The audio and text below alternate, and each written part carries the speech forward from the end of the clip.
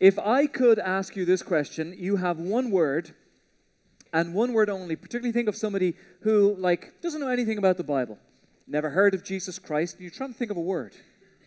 One word to describe Jesus. It's hard.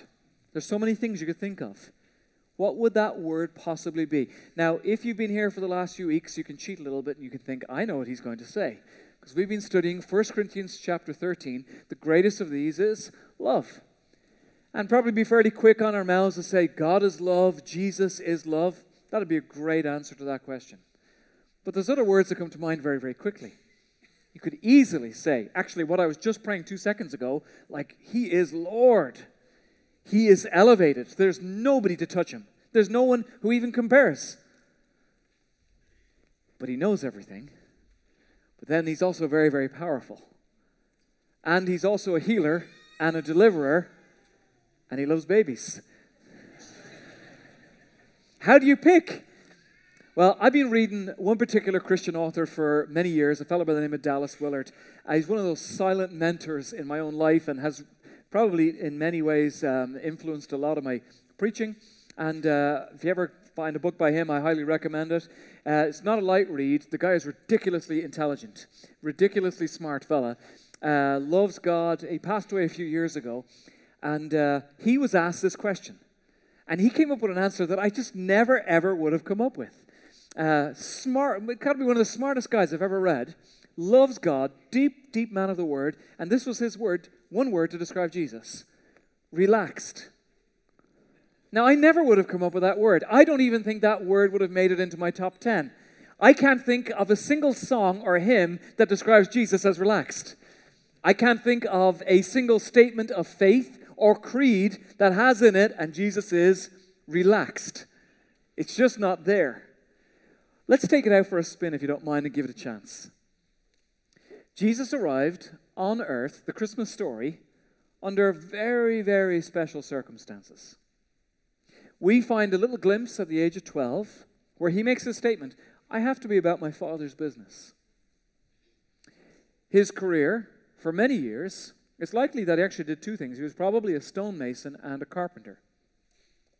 And so he turns 18, 20, 24, 28, 29, and he's still just hammering nails. Hey, Jesus, clock's ticking. You want to get going on some of this stuff? No. That's not my time yet. He finally starts. John the Baptist gives him a very dramatic, big, public launch.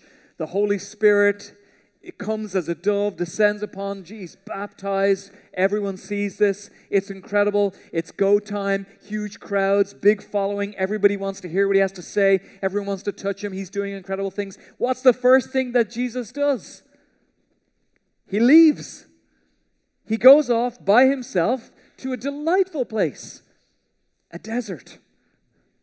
And he stays there for 40 days and for 40 nights. And he fasts. He wanted to be with his Father in unhurried prayer. When he finally gets around to really getting going on this ministry thing, he preaches his very first sermon in his hometown of Nazareth. And these people are so blown away by his absolute radical inclusivity of people towards the love of God, they actually don't like it. In fact, they hate it. They hate it. They're like, we don't want you including those outsiders. Stop doing that. It's just about us, right? It's our people. It's this chosen people. And he's like, no, I'm including outsiders. They hated so much on his first sermon, they actually try to kill him. They bring him to a cliff edge to push him off the edge. Now, very rarely have I come home to Kelly. How did the sermon go? Well, they wanted to kill me, but I gave them the slip, so that's a win. It literally says, look at these words. I don't even know what this looked like. It's very hard to interpret this. It says, Jesus passed through the midst of the crowd. I don't know what that looked like. It's for me, it's like some guy, they're all there. We're going to kill Jesus. There he is. We're all going to grab him. We're going to bring him to this cliff edge. and he's walking down, sauntering down the street like a guy whistling on his way without a care in the world. I don't know how he does that. He could only be in one place at one time. He traveled at the speed of foot. He and his disciples one day, they were taking a walk. They were going through a place called Samaria. You guys go on ahead, he says. Go get some food ready. I'm going to stay here. I'm going to rest. I want to get a drink of water. So they come back and they find him talking to this Samaritan woman, a Gentile. He shouldn't be talking to her. And actually, she's been married 5 times, and now she's shacking up with some guy, and there he is having a conversation where they're like, she's his buddy. Why is he doing that? There's this one time he's in a boat, and the storm is so bad that his disciples are totally freaking out. Some of these guys are professional fishermen, and they are afraid that they're going to die. They're used to boats. They're used to storms. And Jesus is taking a nap. Who's ever heard of a napping Messiah? The next time your spouse gives you any kind of flack about taking a nap, you just tell your spouse, I'm becoming more like Jesus. At one point, Jesus' teaching becomes so radical. Jesus' teachings become so high challenge that the crowds, they begin to thin out a little bit. That's a bit much, Jesus. I mean, it's really interesting what you have to say. It's incredible what you're doing, but that's a bit much. You crossed the line. And all of a sudden, these numbers are dropping out. And people are no longer following Jesus like they used to. And the disciples are like, hey, we got to do something about this. The crowds aren't quite as big as they were. Let's go back to Jerusalem, into the big city where there'll be tons of people. Let's get a bit of momentum going back here. No, it's not my time yet. My time will come. One time he's making this whip. How many times have you said that in life? One time I was making a whip. He's going to get these money changers out of his father's house. He said he was consumed with passion for his father's house, the church. I think he still is today. Consumed with passion over this, you. And they're doing something wrong in the body of Christ. So he's sitting there and he's making a whip. Hey, Jesus, what you doing there? I'm making a whip.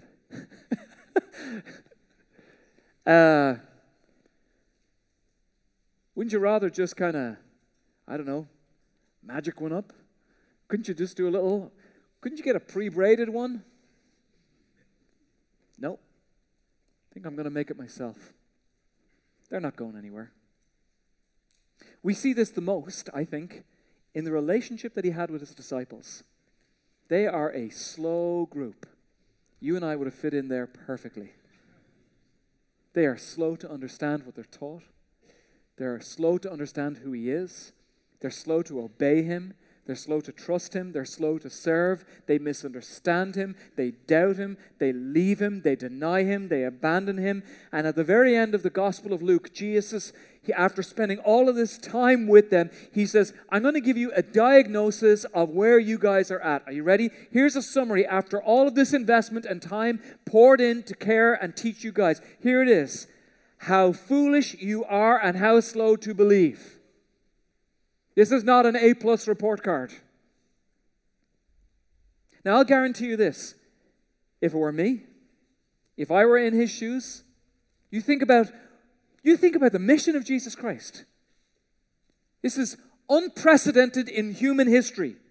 What he was going to do. If it were me and I was trying to carry that salvation to planet Earth, and I was like, we got to get this thing done, I would have a sense of urgency around me. I would not want people around me who are slow. And yet we don't see this picture of Jesus like, all right, you three are out. We're getting some subs in. We're going to get someone else. This is not working out very well. We got to get some higher quality caliber people in here. That's not what it is. Why? Because Jesus is teaching them about the greatest of these. He was demanding, but he was never demeaning. He never said, I'm going to swap you out, because he was teaching them about love. And now we catch up to Paul in 1 Corinthians chapter 13, where he simply states this: love is patient. I like my buddy Dallas Willard. Maybe there's something to this word relaxed. Maybe it's a great word to describe Jesus. I think it gets us out of the religious category. Sometimes I think when we think of the word patience or the idea of being patient, we think, oh, that's just this thing where I have to grit my teeth. I have to just endure. Oh God, give me patience to be around these idiots in my life. Oh, I'm sick of this and I'm ready to implode. God, help me not to implode. That's our working definition of patience. I need to suppress my rage because I'm ready to throttle somebody because they're being an idiot. I don't think that's what Jesus was. And he's the most patient person that ever existed. We don't see this picture of Jesus sort of gritting his teeth, stressed out, uptight, at the end of his rope every day in ministry. And this was well known amongst the disciples. There's no chapter and verse where we ever see the disciples saying, hey, by the way, you might want to give Jesus a little bit of space today. I think he woke up on the wrong side of the bed. He's the most relaxed person they'd ever seen. And was it because he lived in such utter bliss and comfortable situation and circumstances? Quite the contrary. It was because love is patient and we are not. Patience is our Achilles heel. As we look to the many qualities of love that 1 Corinthians lays out, and it does very powerfully, there's another list in the New Testament called the fruit of the Spirit. And it's this list of qualities that God is committed to creating in your life. And I'm going to show it to you right now. And you're going to go, yep, I need that, I need that, I need that, I want that, I definitely need more of that. Incredible stuff, just describing. In fact, the very first thing is one of the fruit of the Holy Spirit he wants to transform in you. The first thing is love. And then it says, and joy and peace. And there it is, patience. I want to create patience in you. And goodness and faithfulness and gentleness and self-control. My bet is that the majority of us would say, I need that in my life. I want that in my life. But I think patience gets up to the top of that list. I know that's where I need to change. I know that's where I need to grow. And yet at the same time, I think there's a temptation to look down our noses at patience. Particularly if you are a person who's in charge of anything. If you have a little company, if you run a team or a department, or you have staff, or you have responsibilities, it's so easy to look down your nose at patience. If you're a CEO or a CFO or any of those kinds of things. And it's this temptation to say, well, if people see patience in me, they're going to think that I'm actually not being a good leader. And that part of being a good leader is that I'm just sort of that take charge, get it done, push down on the accelerator type of thing. Therefore, patience is a weakness. But patience in the Bible is never, ever a passive, wimpy type of things. It's not a lack of drive. It's not an unwillingness to hold people accountable or to get things done. No. It's actually, quite simply, an expression of the greatest of these things, which is love. That's what it is. Preparing this message, I was horribly, utterly convicted by the Holy Spirit. Complete lack of patience. I didn't enjoy that very much at all. I can preach it. I feel like it's unreasonable that I have to listen to my own words. Let me tell you what the Holy Spirit showed me. Mostly because the temptation is perhaps to look at me and say, he's a fellow who might have it together. He's a fellow who might be patient. That's because I'm very skillful at hiding that. My intolerance sometimes towards people who are slow or who interrupt me or inactivity or a lack of progress. Almost every day I come in here to this building. This is where I work. I have an office on the other side of this building. And in my head, every day, I know what I want to do. I know exactly what I want to get done. Did you hear that? I know what I want to get done. And what I do pretty much every day is I write a list on a piece of paper, old-fashioned style, and I write it down, and then I prioritize it. And that's what I want to get done. And that's not wrong. In fact, that's a good practice. It's to help you to be efficient and effective. But you know what happens? Church would be way better if it wasn't for all the people in it. Knocking on the door. Hey, got a quick question for you. Hey, can I just ask you about this thing? Oh, we got a problem here. I totally looked at a staff member when I did that, and she's totally laughing right now. And what happens is my day doesn't go exactly as I did. And when I get to the end of the day and I'm driving home and in my head I'm like, did I get done the stuff that I put on my list that I wanted to get done? And if I didn't get it done, I feel like I didn't succeed in that day. That's just some messed up thinking there. Because God oftentimes wants to interrupt my day just to make me more patient, because it is a fruit of the Holy Spirit and it is an expression of incredible, incredible love. I felt utterly convicted doing this. I can be short with people, but on the outside I can smile and look at you. Meanwhile, there's little guys doing cartwheels in my head. I have to work very hard not to finish people's sentences. By the way, men, that is a great strategy for your marriage. I really do not recommend that. But I do it all the time. I finish, like, I know what you're going to say. Can you spit it out faster? In fact, I can probably read your mind, and I can say it faster than you, so I'm going to fill in the blank, and I'll finish your sentence for you. And it's not a good thing to do. People don't enjoy that. There's one gentleman on staff here, and I don't like to mention names or point out who he is, but his name is Jeff Heischen, and he's the director of youth. And he's right over there. He's just the slowest walker I've ever seen in all my life. If anyone here has ever had a chance to get to know Jeff, the best of luck. And here's the problem for me. So I'm the guy who gets in the car, and I'm halfway down the driveway, and I'm still doing a seatbelt, and I've changed the radio 3 times, and I just have always been that way. I talk fast, I walk fast. I've always been that way. And sometimes I can be on the other side of the building, and I've got a meeting over here, and then I'll see Jeff. Now, I love Jeff. I love Jeff. He's my brother. I love him. But I see him, and I'm like, oh, no. Because then I've caught up with him in a second and a half, and then I'm like, hey, and it's just this slow motion thing. And I've just said it to him, like, Jeff, I can't cope. I'm leaving you behind. Good. I'll see you at the meeting. And he doesn't have any other gear. He just moves at that pace. Listen to these words. Patience is the ability to dwell gladly in the present moment when we'd prefer not to.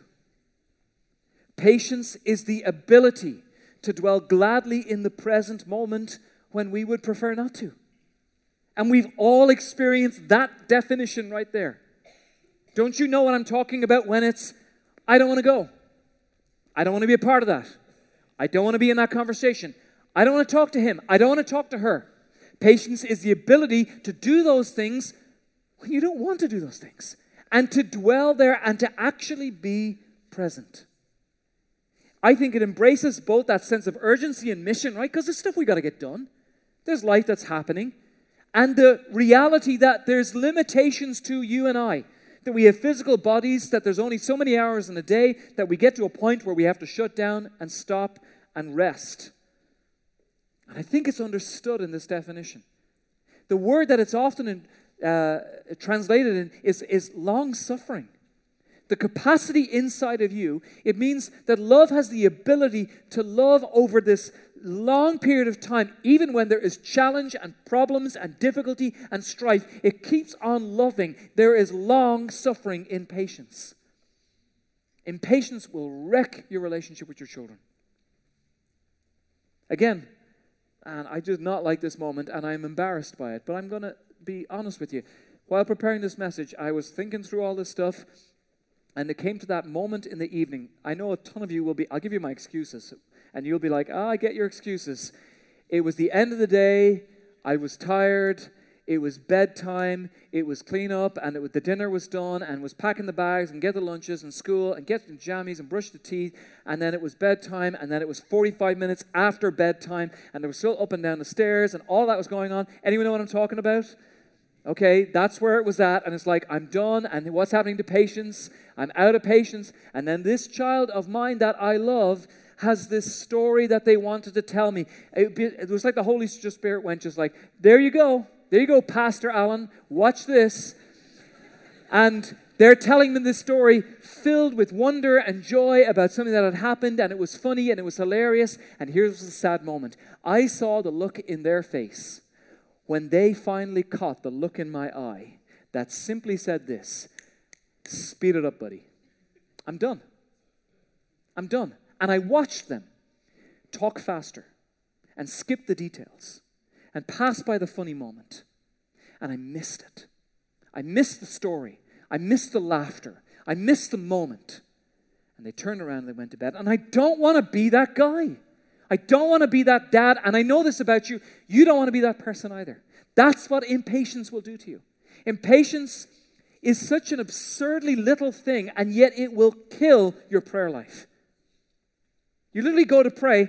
Give me a hands up on this. You literally go to pray, and within 30 seconds, your mind is somewhere else. Give me a hands up on that. Yeah, I see someone with 2 hands up. Impatience will make you live a shallow life. I don't want to finish that assignment. I'm not going to do it. I'm not doing it. I don't want to stick with eating these kinds of foods. I'm done with that. I don't want to stay in this marriage. I've become impatient. There's a lack of there's a deficit of love. I'm not staying in this marriage. I don't want to honor my commitment. I don't want to stay on this budget.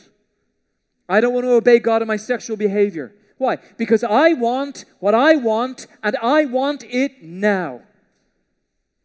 But love is patient. It is long-suffering. One author, I found this so good. It's a perfect parable. To make a pearl, an oyster only needs 2 things. You're going to love this. An irritant and time. That's how an oyster makes a pearl. An oyster has to find a way to cope with the fact that this irritant has come into its life. And then it needs time. And what will happen is the oyster will do this. It will give away a tiny bit of itself to the irritant. It secretes a substance, and pardon my pronouncement if it's incorrect, called nacre. I think that's how it's stated. It is literally what is made of the shell of the oyster. It makes one layer around the irritant, and then another layer, and then scores of layers, and then hundreds, eventually thousands of incredibly thin layers of this nacre, this lustrous and iridescent part of itself. To produce a single pearl can take about 20 years. An oyster can live maybe 40 years. It's possible for an oyster to produce maybe 2 pearls in its entire life. To produce patience, you need 2 things. An irritant and time. And God will give you time, and God will give you an irritant. You may be sitting next to your irritant right now. In fact, if you don't have an irritant, call the church. We keep a list, and we will assign one to you, and you can grow in patience. Paul goes on a little bit further. He says, love is patient, but there's something else. Love is also so kind. And if I could say this, I think love is maybe, patience is the passive side of love, and I mean that in a good way. But love is also kind. I think that is the active side of love. One of my favorite examples in the Bible is King David. He had to be so patient for so many years. A prophet by the name of Samuel comes up to him. He was just a child. He says, that's the king. And he anoints him king. He's a child. But he's not the king. There's another guy sitting on a throne who probably never should have been there at all. And his name is Saul. He is the king. And so David didn't formally become the king until many, many, many years after that. And Saul meets David, and they get to meet each other. Saul, the king, has a son called Jonathan. David meets Jonathan. In fact, David and Jonathan become like the best of closest friends. But after a while, King Saul, he goes mad with envy, the exact thing that we talked about last week. He goes mad with envy, crazed with demonic envy in his life. So much so that he tries to kill David. Not just once, but he literally chases him for years. And David is a man on the run. He's the king, but he's not the king. And for years, he is suffering long over this irritant Saul. And eventually, over the course of time, Saul passes away. And his son, Jonathan, his good friend, he also dies. And finally, David is made king of Israel. And he does this very peculiar thing. He asks this question, is there anyone else in the house of Saul, particularly somebody who perhaps might say that they have a right to the throne? Look at what it says. It says, is there anyone else in the house of Saul to whom I can show kindness? That's what he says. To whom I can show kindness for Jonathan's sake. And there was. There was a young man with a very hard to pronounce name. He was young, he was lame, and he was extremely frightened of David. His name was Mephibosheth. David befriended him and protected him and honored him and fed him. And even though Mephibosheth would have been recognized as a rival to David's throne, it was his life in the kingdom of God now. He was shown kindness constantly because love is long-suffering and love is kind. The question loving people ask is there anyone I can show kindness to? Is there anyone? I want you to ask that question today. Is there anyone I can show kindness to? That's your homework for the week. Who can I show kindness to? You can do that. It doesn't take an education or a resume. It doesn't take money. Who can I show kindness to? In the moments that are left, I want to give you today 3 simple practices so that you can show that love is patient and love is kind. 3 simple patience exercises for this week. Number 1, slow your roll. Today, when you leave this room, I want you to walk like Jeff Heischen. Don't plan your escape route already. I was thinking about this. What if when somebody visited our church, anytime, any week, and we're about to have tons of guests here this afternoon, and we're going to have tons of guests in 2 days' time on Christmas Eve. The place is going to be packed. What if anytime anyone ever asks us, they visited here, and then someone were to ask them, oh, you went to community church. What was that place like? What if they were to answer, the first thing that they noticed was simply this: the people there are just so relaxed. That there was this peaceful feeling about coming here to this church family. That they weren't rushed. That people would actually look you in the eye and talk to you and have a conversation. That it felt human. What if anytime somebody came to our services, we never let them out of this building without showing them a sense of kindness towards them in their life? Why? Because love is patient and love is kind. What if that just overflowed everywhere? Not just even here, but just everywhere in our lives, everywhere that we went. There's a couple that started going to this church, I'm going to guess maybe 6 or 9 months ago. And I met them and I said hello to them. And I said, how's it going? Are you finding yourself welcomed here and at home here? And this is what they said to me. They said, no one has talked to us. And I was like, no, not in the family of God.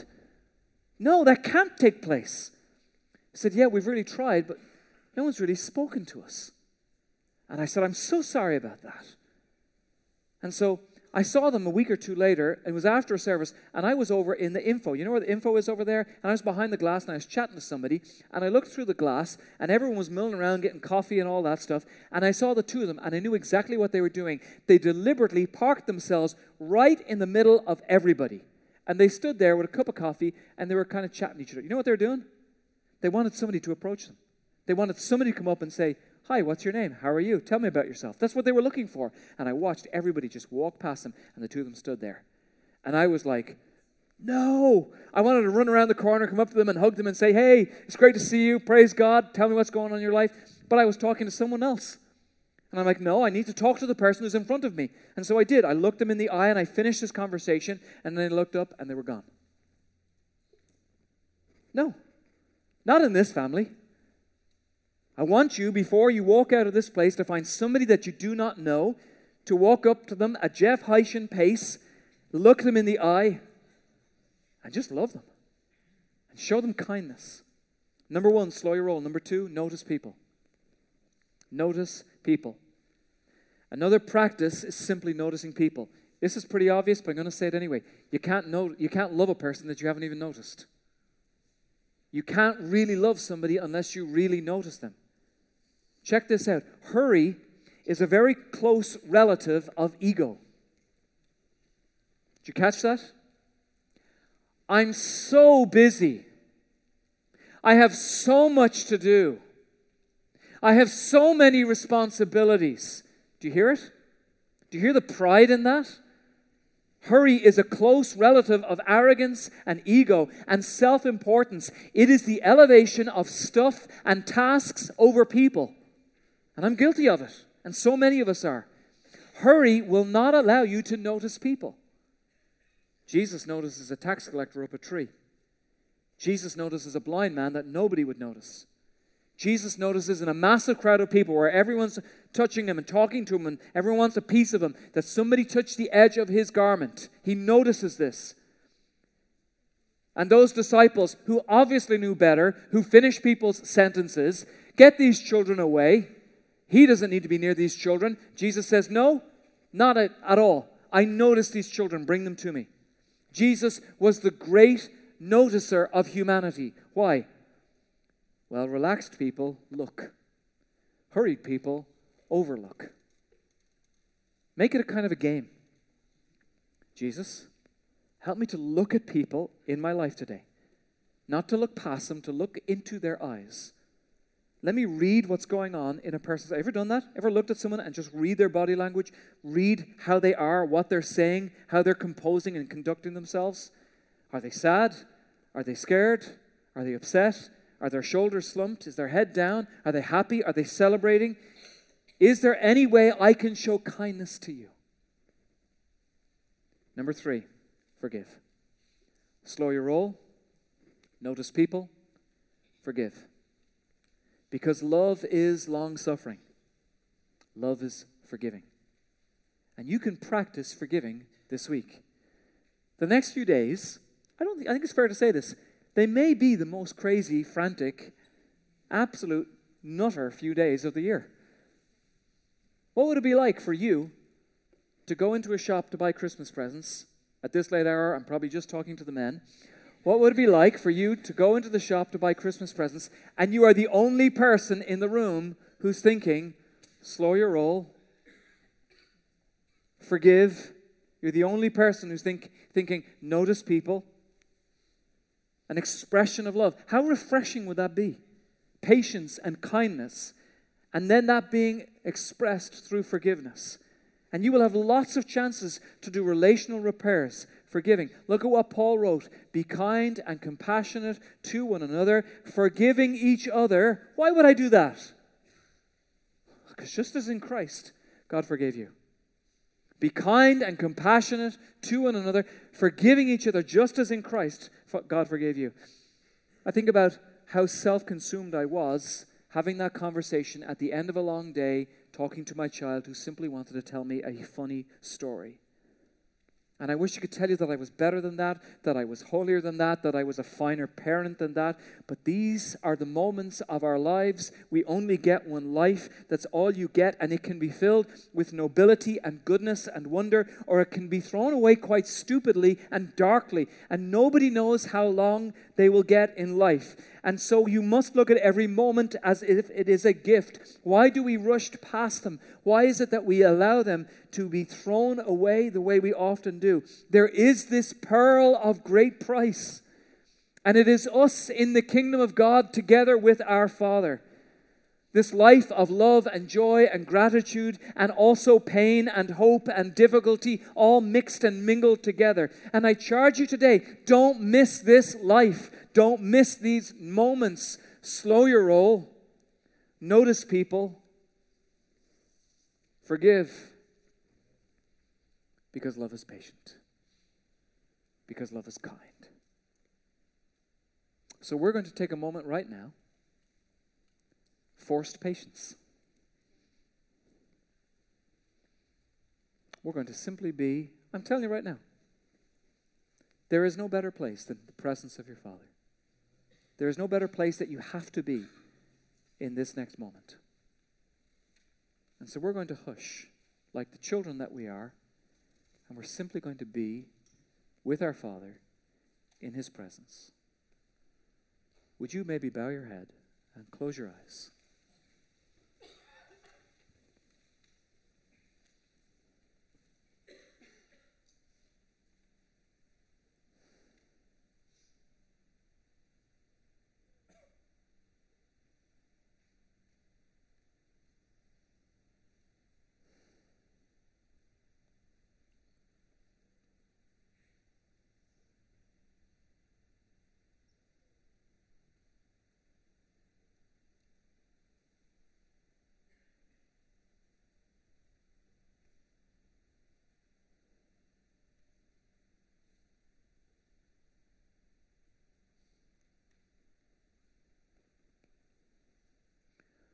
Oh, come, let us adore him.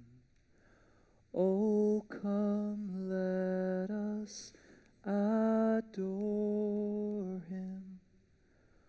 Oh, come, let us adore him, Christ the Lord. Let's sing that together very gently. Oh, come, let us adore him. Oh, come, let us adore him. Oh, come, let us adore him, Christ the Lord. Father, we have no better thing to do than to be with you right now. Our life is about love and nothing else. And so this week, we commit to slowing down, to slowing our roll. This week, we commit to noticing people. This week, we commit to forgiving people. Thank you for not leaving us the way we are, but making us more like you, Jesus Christ. Full of patience, full of kindness, full of love. Amen.